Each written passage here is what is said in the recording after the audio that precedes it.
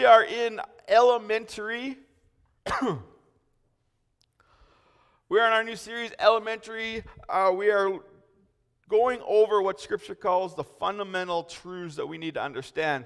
And one of the things, I hope I haven't said this because I have led you astray if I have, these are not simple truths, as I have discovered. These are fundamental. They are hugely important for us to understand, but they are not simple. And as I was preparing for this morning, I realized that simple is certainly not the word to use when I think about today's lesson. And as we go through, there is depth and complexity and so much to these 6 things that Hebrews lists off as our fundamental truths, but they are fundamental and they are important and foundational, and we need to fully grasp what they are. Before I go too much further, for everyone tuning in on the podcast and everyone in Redverse, we have a special guest joining us next week. Dr. Jeremy Martini, who is the president of Horizon College and Seminary, called me this week and apologized for being super last minute, but he is doing a tour through Manitoba and wanted to know if he could stop by. And there are few people in our district that I would rearrange everything for, and Dr. Jeremy Martini is one of them. He is, as I said, he's the president of our college, and he is one of the big brains that helped I don't want to say rewrite, but kind of refine our statement of faith over the last several years. And so it is always a privilege and honor when we have someone of that caliber come and share his heart. And the reason I wanted to share this with Redverse is because next week is also Potluck Sunday. We will not have service at the Redverse campus next week. We are inviting everyone to come here to hear Dr. Jeremy, to be in person. So we're going to have a big family service next week. So no service in Redverse next week. Everyone here in-house for our special guest. So with that, we are going to dive into lesson 2 of our series. If you didn't know, it comes from Hebrews chapter 6, starting in verse 1.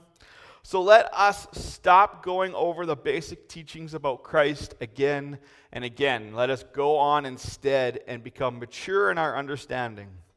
Surely we don't need to start again with the fundamental importance of repenting from evil deeds and placing our faith in God. So we talked about last week, repenting from evil deeds and unpacking everything that is. And this morning, we're looking at faith in God. So what is faith? How does it work?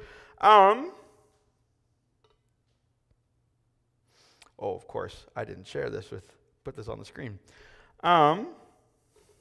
According to the Lexham Theological Workbook, faith refers to a sense of trust, guiding belief, faithfulness, and often a committed sense of loyalty. So I'll say that again. Faith refers to a sense of trust, guiding belief, faithfulness, and often a committed sense of loyalty. The Lexham Bible Dictionary adds, faith is reliance upon and trust in God, a central emphasis in Christianity. This faith is a core thing. Doesn't matter what church you go to, doesn't matter what version of Scripture you read. Faith is this big thing that comes up, especially in the New Testament. It is huge. And so both sources mention this word trust. And I want you to keep that in the back of your heads as we talk about what faith is and how it plays out in our lives. I want you to kind of have faith and trust as these interchangeable words, because I think trust is a major part of what it means to have faith in God and faith in His Word and faith in His people. The other words that come up is faithfulness, loyalty, reliance upon. These kinds of words should stir in us the idea of relationship. Right? We need to be able to rely on one another in relationship. We need to be faithful in our relationships. Good friendships are founded on loyalty, that you're not going to go behind someone's back and backstab them or say something about them. And so these things are all part of this great big word that is called faith. And as I was preparing for this morning, I realized that I think what has happened over the years with this word faith is we've tried to simplify something that is complex. And one of the things I'm going to suggest this morning is that there's three kind of aspects, there's three dimensions, if you will, to faith. And I think what happens is when we're trying to explain what faith is to somebody, we maybe key in on one thing, and we key in on it, and it's a good thing to key in on, but we forget the other two parts of it. And what we need to remember this morning is that faith is complex. It is a big concept. We need to understand everything that faith is. And as we do, it's going to have big impact on the way we live our lives, the way we see the world. So if you want to follow along in your Bible, we are in Hebrews 11, the good faith chapter. If 1 Corinthians 13 is the love chapter where Paul explains what love is, Hebrews 11 would be the faith chapter. And I love what the authors of Hebrews does in Hebrews 11, because he doesn't just take the chapter and try to explain what faith is.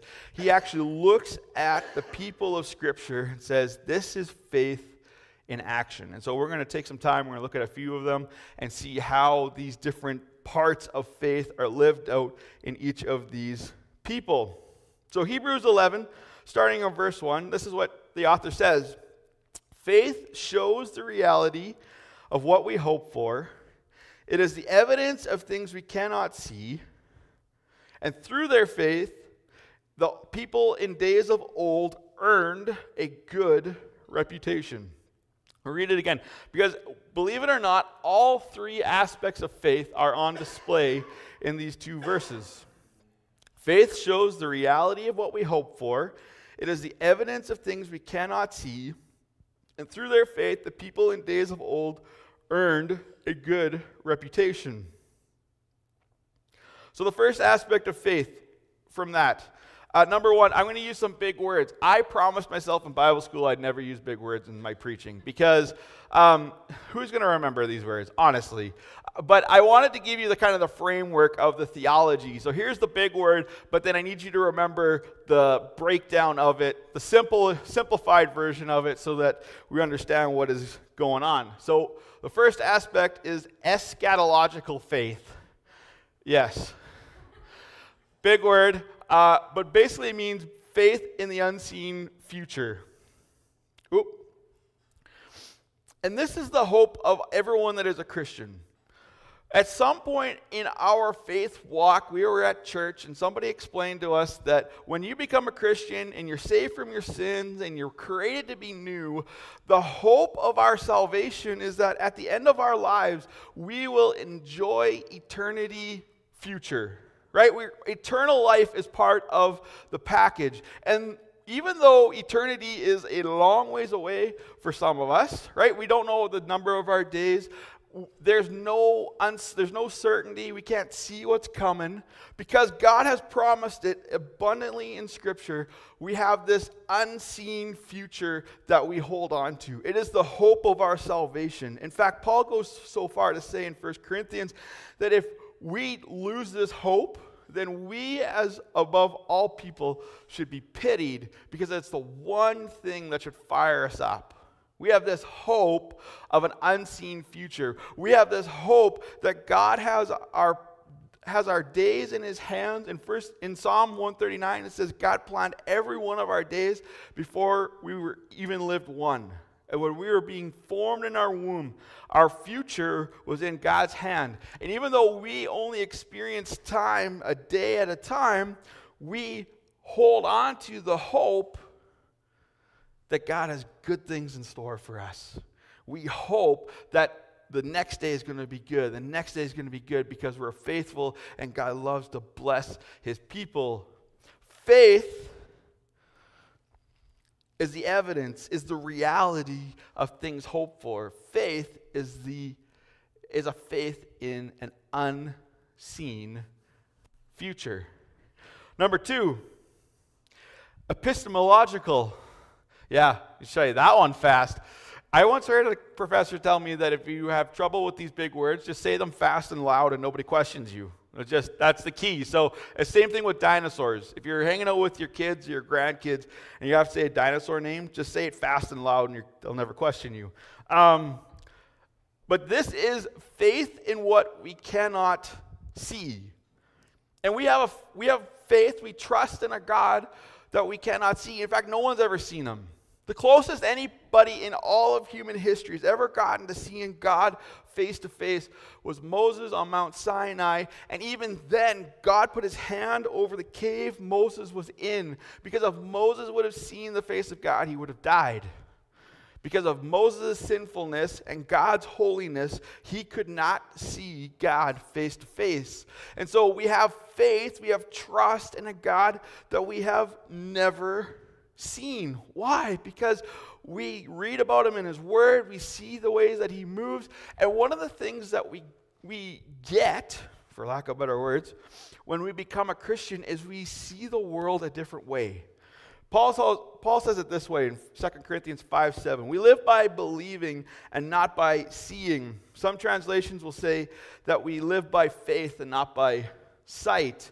And what Paul isn't saying is that we ignore the things that we are seeing, but that God, by his Holy Spirit dwelling within us, we see the world differently. It's why each and every one of us can look at a situation and see that God is at work when the rest of the world misses it.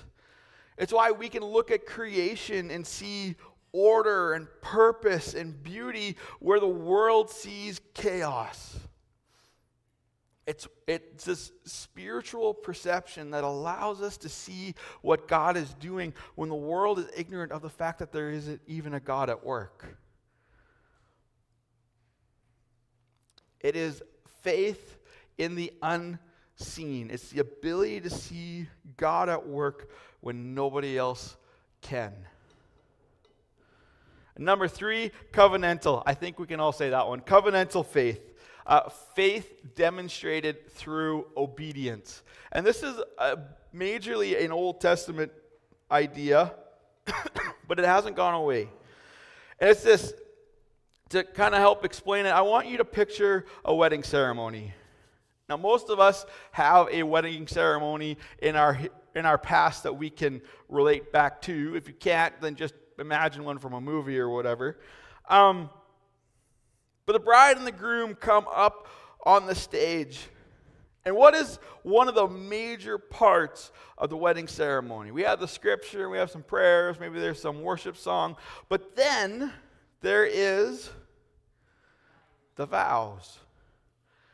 And what are the vows? The vows are the bride and the groom making promises to one another. Right? It usually includes something like, I forsake all others, and I will be with you, I will love you, I'll hold you in richer and poorer, in sickness and in health, till death do us part. And that's a super simplified version, but that's essentially what the vows are. It's this commitment to one another. It's this commitment that because of the relationship we're entering into, we're going to make promises to each other, we're going to commit to one another. Now imagine if you're sitting in a wedding ceremony, and because the bride always goes first, the bride makes all these beautiful vows to the groom that she's going to live this way, she's going to honor him in this way, and the groom responds by saying, cool, yep, sure, sounds good, move on. Right? He makes no vows of his own. Well, that would not work. That would be a massive problem. And this, I think, sometimes is what happens sometimes in our faith. When you declare Jesus as your Lord and Savior, and God does this great and amazing thing in you, one of the things that changes in your life is you become a son or daughter of the living God. You enter into relationship with God. And whether we know it or not, it's a covenant relationship. It's been paid for by blood of the one and only Son of God on the cross. And because it's a covenant relationship, there's an agreement between you and God. And God has made promises that God is going to do things for you. He's going to bless you. He's going to go before you. He's going to make crooked paths straight. He's going to do great and amazing things for you. God has made these promises. Scripture is full of the promises of God. He has made vows to you. But on the flip side, we don't get off easy. We have to make our own vows. We have to make our own commitments in this relationship. And the big commitment is that we will live in obedience of Jesus' teachings. That we are going to live different. We're going to put off the old self, as Paul says, and we're going to become a new creation in Christ Jesus. We're going to live differently. We're going to put off sin. We're going to forsake sin, and we're going to embrace the good things of God. Faith, and Jesus says this in John, he says that if you love me, you're going to obey my commands. Faith is the evidence of things hoped for. Faith is the evidence of things unseen. And faith is demonstrated through obedience. It's demonstrated in us living out this new life that we have in Christ and Christ alone. And I think that third one is the one that we wrestle with, because Paul so often says that we are saved by faith. Yes, we are saved by faith because God has done something in us. He's changed us. He's made us new, and we are going to live differently as a result. It's not just, it starts with declaring with our heart, declaring with our mouth and believing in our heart that Jesus is Lord, but then it's lived out daily through the sanctification, through our working out our salvation with fear and trembling, because we love our God, we're in this relationship with Him, and we want to honor Him in every way. It's not one or the other, it's all three of these things combined. So, to close the message, we're going to go through a couple of the stories in Hebrews 11, and we're going to see if we can identify what aspect of faith is at work. What is it that the author of Hebrews is trying to highlight in this particular passage? So verse 3, by faith we understand that the entire universe was formed at God's command, that what we now see did not come from anything that can be seen. That was painful as I read that. What aspect of faith is at work here? By faith, we understand that the entire universe was formed at God's command. This is that spiritual perception. Romans 1 talks about how we know that we can see God's handiwork, we can see God's divine attributes because of creation. Creation declares the good things of God. What is seen testifies and is witness of the things that we cannot see. So it's that faith perception. And again, I talked about it earlier. When we look at creation, we can see order and purpose where others only see chaos. So it's that second aspect, faith in what is unseen. Verse 4, it was by faith that Abel brought a more acceptable offering to God than Cain did. Abel's offering gave evidence that he was a righteous man, and God showed His approval of his gifts. Although Abel is long dead, he still speaks to us by his example. What aspect of faith is on display in the story of Abel? What's the covenant? It's faith through obedience, because he understood that I am in this relationship with God. God has promised good things to me, and I'm going to do good things for him. You could also make an argument that he is, it's faith in the unseen future, in the sense that he sees that the good things that God has given him is a gift from God, and he takes the best of it and he offers it back, believing that if God has given him good things once, God's going to give him good things again. But again, it's that faith, it's that trust in what is unseen, but it's ultimately in his obedience. Verses 5 and 6. It was by faith that Enoch was taken up to heaven without dying. He disappeared because God took him. For because he was taken up, he was known as a person who pleased God. And it is impossible to please God without faith. Anyone who wants to come to him must believe that God exists and that he rewards those who sincerely seek him. So there's kind of two things. But what about Enoch? What aspect of faith is in display in Enoch? Again, it's the obedience, right? He was known as somebody who pleased God. And we should live our lives before an audience of one. There's so many different perceptions. There's so many different pressures in life. And God says there's only one person you need to be worried about. There's only one relationship that you need to put above all else, and that's the relationship that you and I have. And Enoch did that. Enoch was known as a man who pleased God. He was known as a friend of God.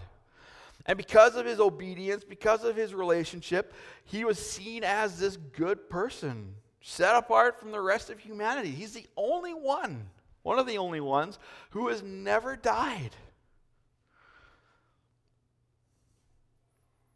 But the author of Hebrews actually takes Enoch and he goes in the next verse and he says he puts all aspects on display. He says it's impossible to please God without faith because you need to have this epistemological faith. You need to believe that the God you cannot see is there.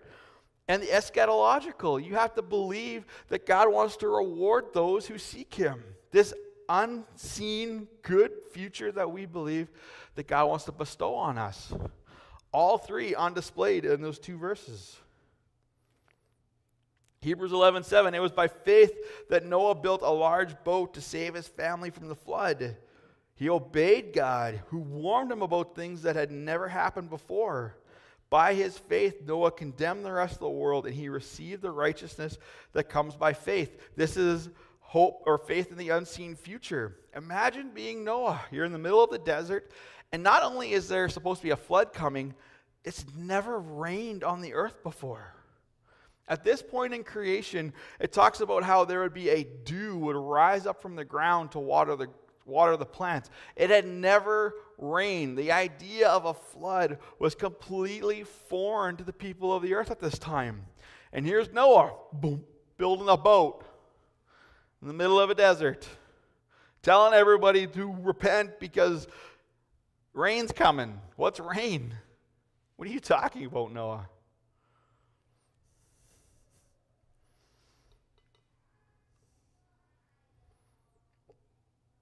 Verses 8 to 10, it was by faith that Abraham obeyed when God called him to leave home and go to another land that God would give him as his inheritance. He went without knowing where he was going. And even when he reached the land God promised him, he lived there by faith, for he was like a foreigner living in tents. And so did Isaac and Jacob, who inherited the same promise. Abraham was confidently looking forward to a city with eternal foundations designed and built by God. It's interesting that Abraham arrives, again, this is eschatological. He's hoping for a future that he never did see.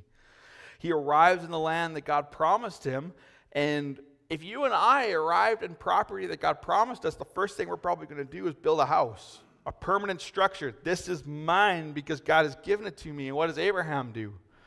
What does Isaac do? What did Jacob do? They continued to live in tents. Why? This is your land. Because they understood that something better was coming. They understood that God meant something more than just them and themselves and their kids. Like, we're going to enjoy this now. No, we're going to live as foreigners. We're going to live because God has something bigger in mind. And their hope was actually in the fact that not just a physical kingdom, they were actually hoping for a spiritual kingdom. That God would come and establish the kingdom of heaven on earth, and that's what they were looking forward to. A city built and established by God. That's what they hoped for. And so they just stayed in tents waiting for God to show up and do his thing. Hebrews 11 and 12, it was by faith that even Sarah was able to have a child, though she was barren and was too old. She believed that God would keep his promise. And so a whole nation came from this one man who was as good as dead. A nation with so many people like that, the stars in the sky and the sand on the seashore, there's no way to count them. Sarah at 90 years old, Abraham at 100 years old, when everyone else would have given up. Faith in an unseen future, faith that their son that God promised them was going to come, and that everything that God promised them was going to be accomplished. Trust in an unseen God to accomplish an unseen future. We're going to skip ahead. So that is like a quarter of Hebrews 11. There's a lot more going on in there. My challenge for you this week would be to take Hebrews 11 and see if you can identify what aspect of faith the author is trying to highlight with each and every one of the people he talks about.